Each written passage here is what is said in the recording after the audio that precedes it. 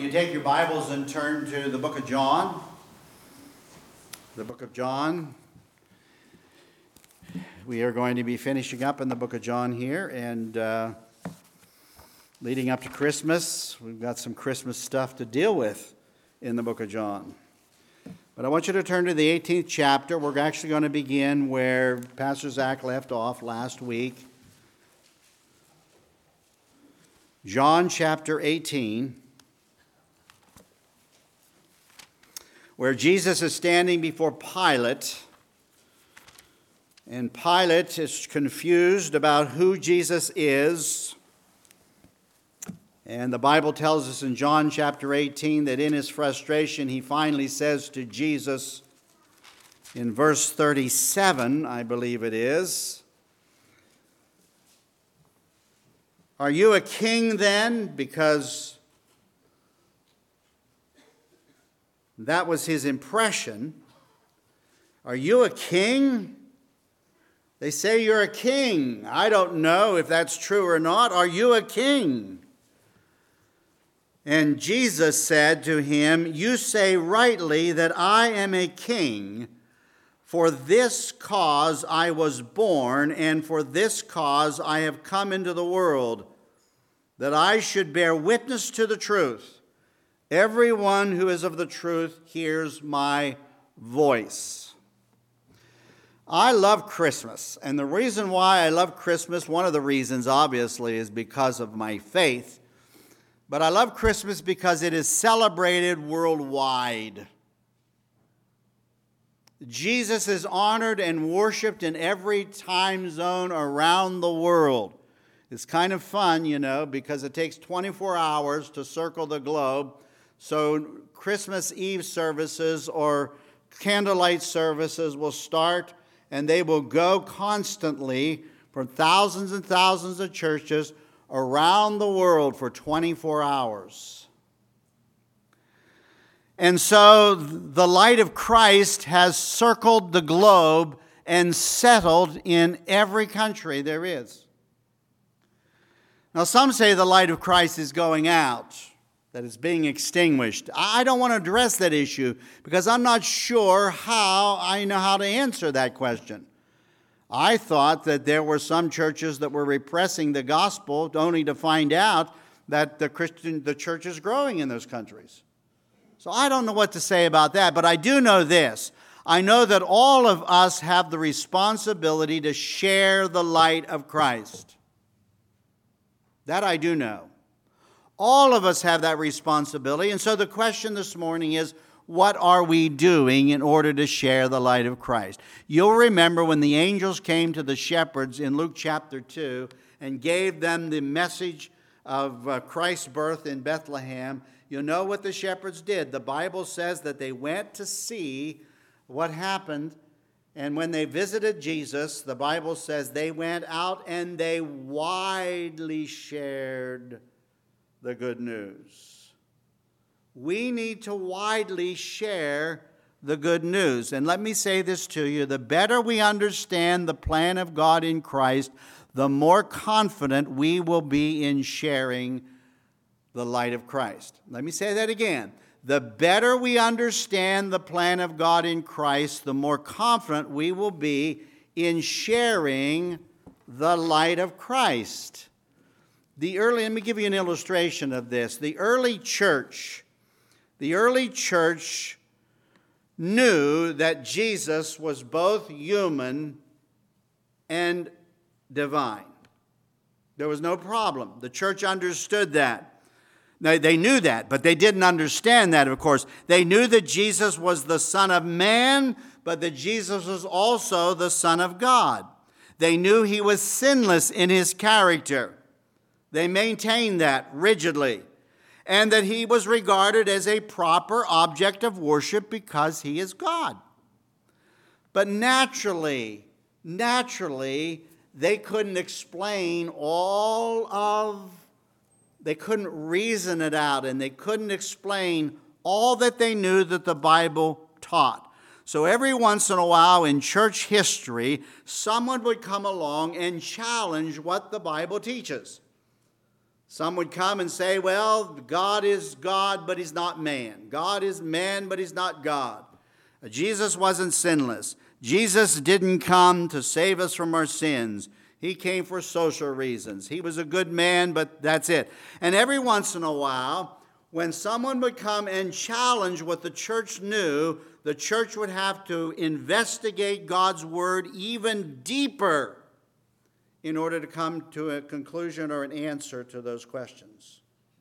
And I'm grateful for what the church has done over the years to do that. The better we understand the plan of God in Christ, the more confident we will be in sharing the light of Christ. Now look at John chapter 18, verse 37 for just a second, and then we'll move on to the second scene. This is the first scene. The first scene is Jesus is before Pilate. Jesus claims to be a king. For this reason or this cause I was born. I am a king. You said it rightly. I am a king. Then he gives another reason. I don't know if you're aware of this or not, but there's actually two reasons here. He says, for this reason I was born, but there's another reason why I was born as well. I have come into the world that I should bear witness to the truth. Now hold that thought for just a minute, because we're going to get into it in a second. But I want you to turn to the second scene that we have here in this book of John. The second scene is John chapter 19. And in John chapter 19, the Bible tells us that Pilate's ultimate decision was to try to get Christ out from under the problem of the people wanting him to be crucified. But when that didn't work, Pilate's decision was that Jesus should be taken out and crucified. And so the Bible says in verse 17, in chapter 19, that he bearing the cross, that's Jesus, went out to a place called the place of a skull, which is called in Hebrew Golgotha, where they crucified him with two other criminals. But notice what Pilate did in verse 19. Now Pilate wrote a title and put it on the cross, and the writing was, everybody together, Jesus of Nazareth, the King of the Jews. And many of the Jews were offended by that. They said, don't write that. Write that he claimed to be the King of the Jews, but not that he is. And Pilate said, no, it stands the way I've written it. Jesus of Nazareth, the King of the Jews. Pilate probably knew a lot more than people give him credit for knowing. Pilate understood a lot more than people give him credit for understanding. But when you look at chapter 18, where Jesus claims to be a king, and then you see that the king is crucified on the cross, you have all kinds of questions in your mind. And the world, and one reason why I say this is because if we're to share the light of Christ with the world, that's our responsibility, every single one of us. If we're to share the light of Christ with the world, we need to put ourselves in the shoes of people who hear this for the very first time and ask questions like, well, I don't understand that. If Jesus is a king, why on earth is he being crucified on a cross? That must mean his kingship was a dismal failure. It must mean that he was a king, but he couldn't pull it off, really indicating that he was no king at all. You see what I'm saying? Those are the kinds of questions that we have. And anytime you're out to share the gospel, and you've done this, you know how important it is to anticipate the objections you're going to get from people around you. Anticipate them. Just put yourself in their shoes and say, if I were an unbeliever and I were looking at this passage of Scripture, how would I feel about that? So how on earth do you reconcile chapters 18 and 19? Well, I'm going to give you several quick passages of Scripture. Go to Mark chapter 8. Everybody go to Mark chapter 8, verses 31 and 32, because you ought to have these in mind. You ought to be ready to share Mark chapter 8 with those who have this kind of objection or question. In Mark chapter 8, Jesus has taken his disciples for a little break, for a little vacation. He took them way above the Sea of Galilee to a place called Caesarea Philippi. And there he sits with his disciples, and he asks the disciples a question. He says, "Who do people say that I am?" And you'll remember they gave Jesus all kinds of questions. Some think you're John the Baptist, some think you're Elijah, some think you're one of the prophets. And then Jesus says to them, "But who do you think I am?" And they say in verse 29 of Mark chapter 8, verse 29, "You're the Christ. You're the Christ. You're the Son of the living God." And Jesus said, "Okay, don't tell anybody right now about that." Because what does Jesus say next in verse 31? The Bible says, "And he began to teach them that the Son of Man must suffer many things and be rejected by the elders and the chief priests and the scribes and be killed."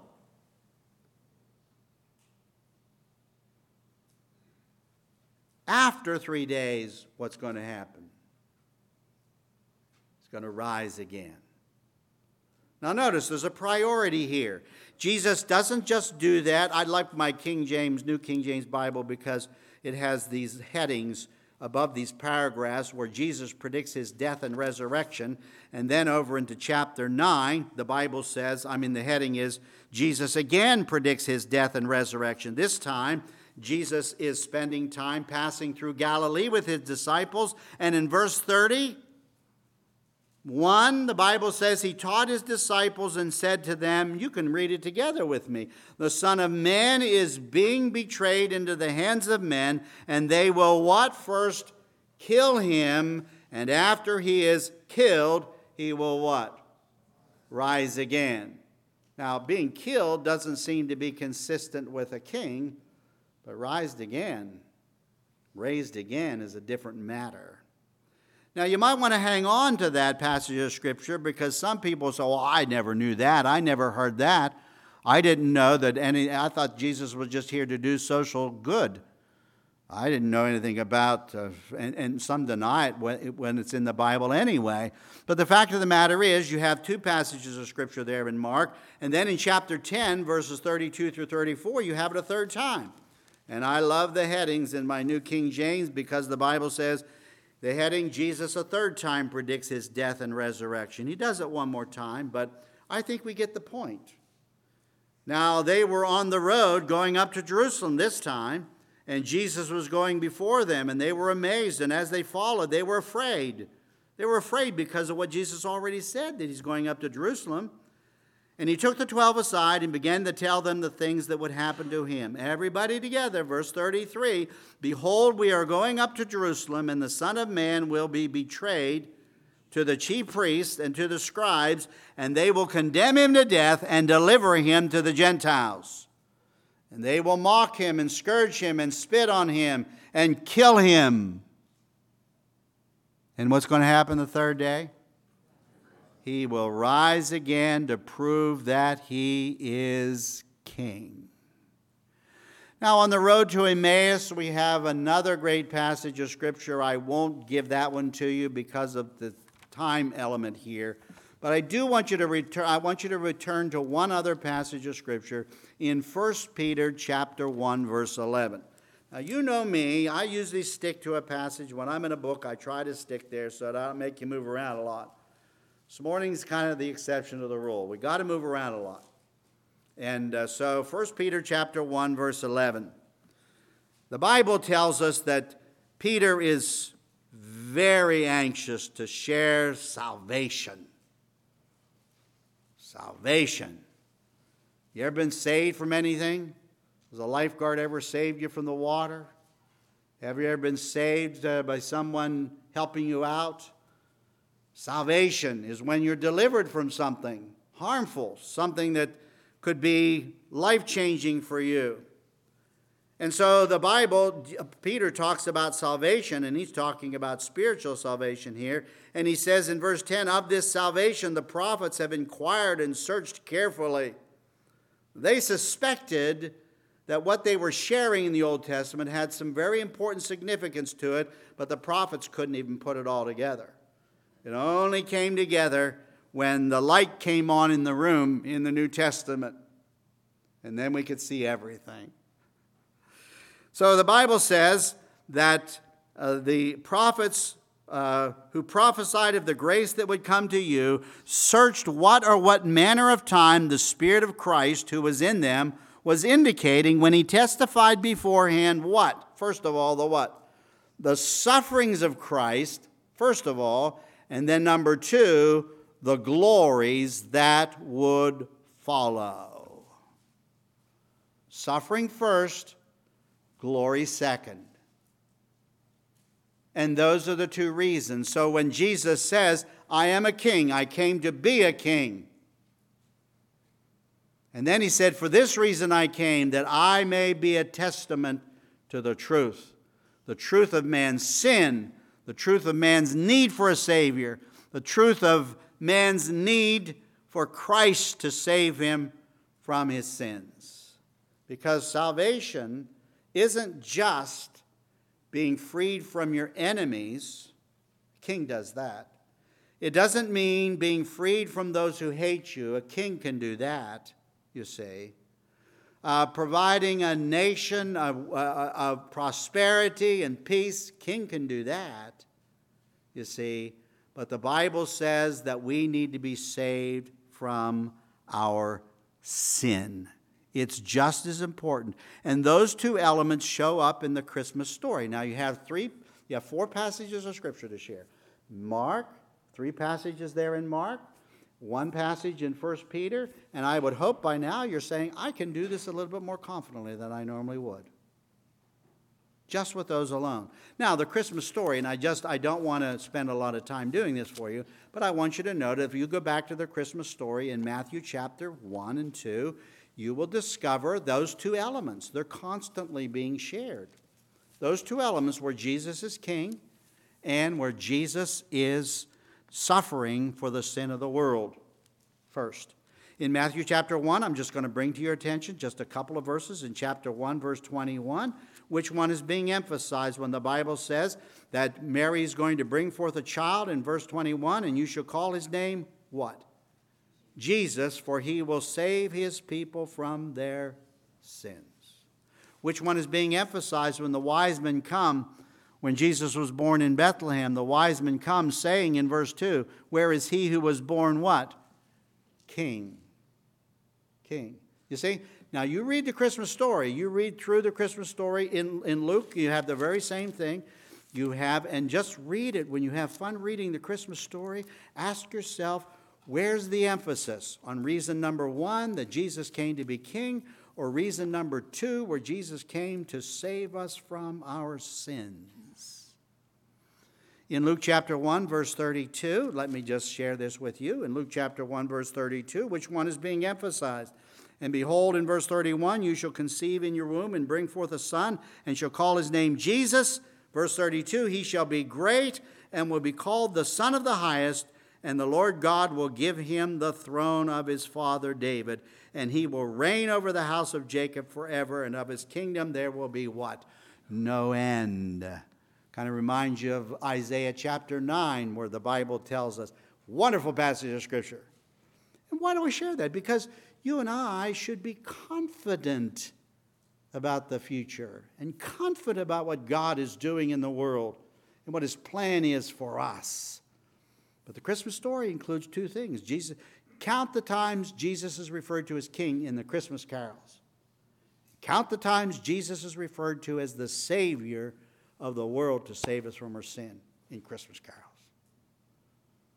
There's a competition going on there, isn't there? You bet there is. Well, in Luke chapter 1, I could go on, but I think I will not do that. Zechariah has some wonderful things to say about these 2 elements, and so does Simeon when we get to the temple, when Jesus is to be presented in the temple. But I'm just telling you, these elements are critical, and when you and I share the light of Christ, we need to share both of these. I don't know if it's going to be a Christmas card. I don't know if it's going to be a personal conversation around the dinner table with your relatives. I don't know if it's over the fence with your neighbor. I don't know if it's a colleague at work. But bringing up Christmas is something that we all are able to do this time of the year because everybody expects it. Everybody expects it. I usually want to be the first one to jump and say Merry Christmas, but I've had more people jump and say Merry Christmas to me before I got it out this year so far. Anyway, Christ's power, and let me just say this to you as we wind this down. Christ's power and lordship extends to all creatures in all the world. And just because he's king and the focus is on salvation from our sins doesn't mean that Jesus is not ruling the universe. He is, even now. Now, I'm not going to ask you to turn to these passages of Scripture, but I just want to bring a couple to your attention. Number one, you remember when Jesus gave the Great Commission and said, go into all the world and preach the gospel to every creature. In Matthew 28, he said, because all authority in heaven and earth has been given to me. Do you remember when the Apostle Paul in the book of Ephesians talks about Jesus and his relationship to all of creation? He says that Jesus is far above every prince and principality and power and government there is. And I'll tell you what, I had a list up. I actually crossed several of these out so that I could do the one in Daniel chapter 2. In Daniel chapter 2, Nebuchadnezzar had a dream. He had a dream of this big image that had a head of gold and then silver down through the chest, and then bronze, and then 2 legs that were made of iron, and then feet of iron and clay. And you'll remember he couldn't interpret the dream. He didn't know anything, but Daniel could interpret the dream. And Daniel interpreted the dream, and he says, you know, this is, I'm just paraphrasing it for you, or I'm just giving it to you in common language. He said, you know what? He says, the dream that you had is like a picture of world history. It talks about the government that you're the gold, and then there's going to be another empire that's come after you that's going to be silver, another empire that's going to come after you that's going to be bronze, another empire that's going to come after you and be iron, and then iron and partly clay. And then I just want to read these 2 verses to you. Can I do that? And in the days of these kings, the God of heaven will set up a kingdom which shall never be destroyed, and the kingdom shall not be left to other people. It shall break in pieces and consume all these kingdoms, and it shall stand forever. Inasmuch as you saw that the stone was cut out of the mountain, that was the last thing he saw, without hands, and that it broke in pieces the iron, it rolled down the mountain, and broke in pieces the iron, the bronze, the clay, the silver, and the gold. And here's the punchline. The great God has made known to the king what will come to pass after this. And God establishes his kingdom ultimately here on earth. See, it answers the question as to why there's so much chaos in the world. Because you can anticipate the objection you're going to get from people around you. If Jesus is king, why is there so much chaos in the world? Why do things look like they're getting worse instead of getting better? Well, you know the answer to that. Listen, when Jesus comes as king, he's coming to judge. That's it. No more excuses, no money concerns, no wiggling out of what you are and what you've done.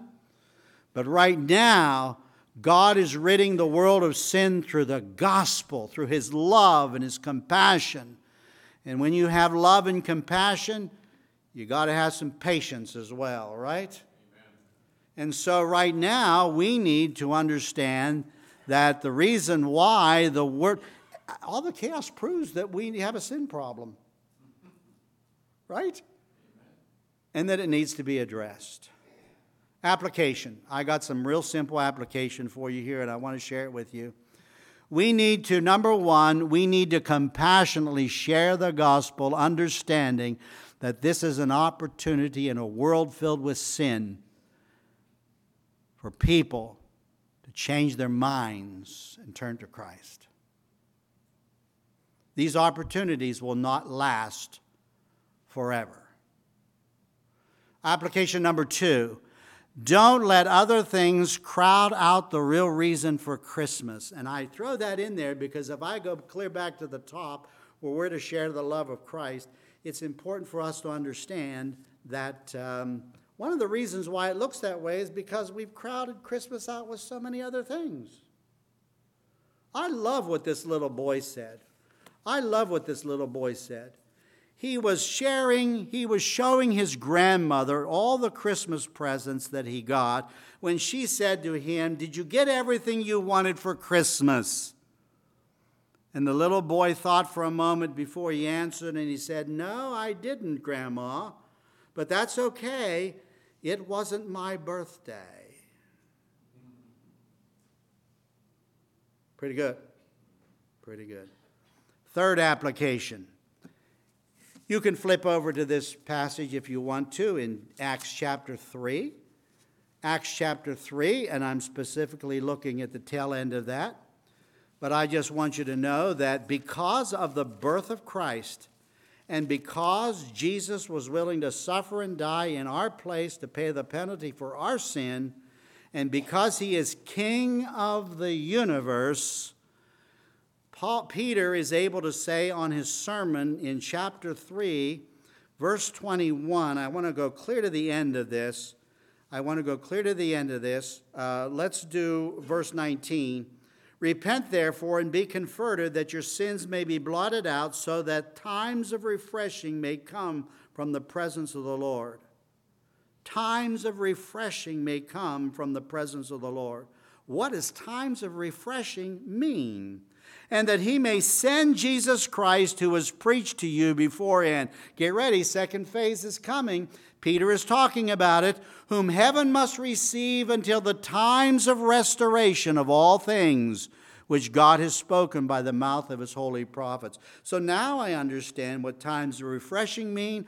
I understand what times of restoration mean. And all I'm going to do is quote my favorite theologian, word for word. "The strong expression, restoration of all things, is too strong to refer to anything less than the perfect restoration of that state of things that existed before the fall of man."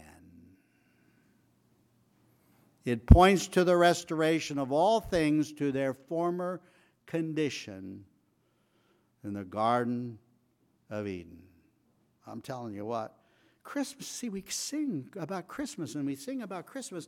We should understand that the birth of Jesus guarantees an incredible future for this planet. When Jesus comes back, he's going to make everything right. He's going to get rid of everything that's wrong.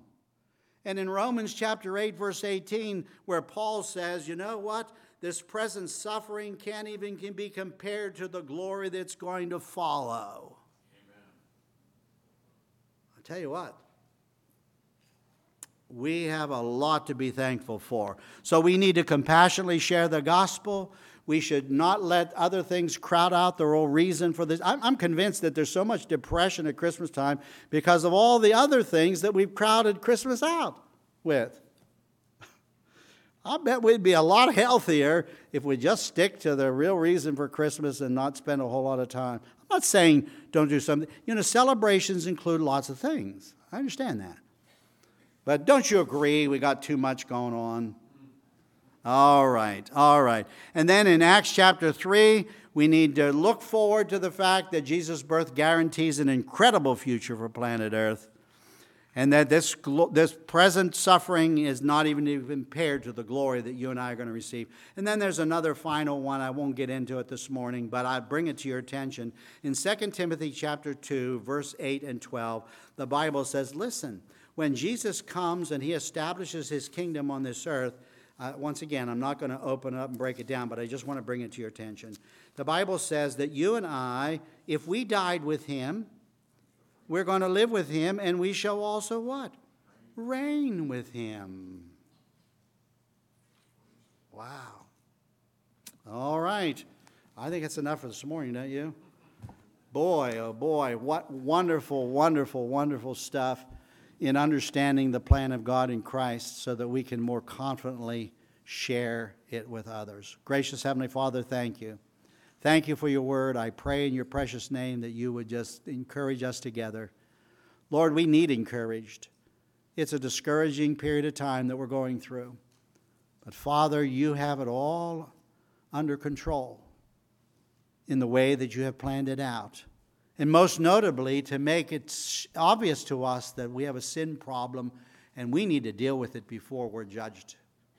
So, Lord, I just pray in your precious name that the light of Christ will just circle the globe many times over this Christmas season alone, and that we will see a rich harvest of people saying, I want to be saved. In Jesus, your most precious and holy name, with thanksgiving for your coming. Amen.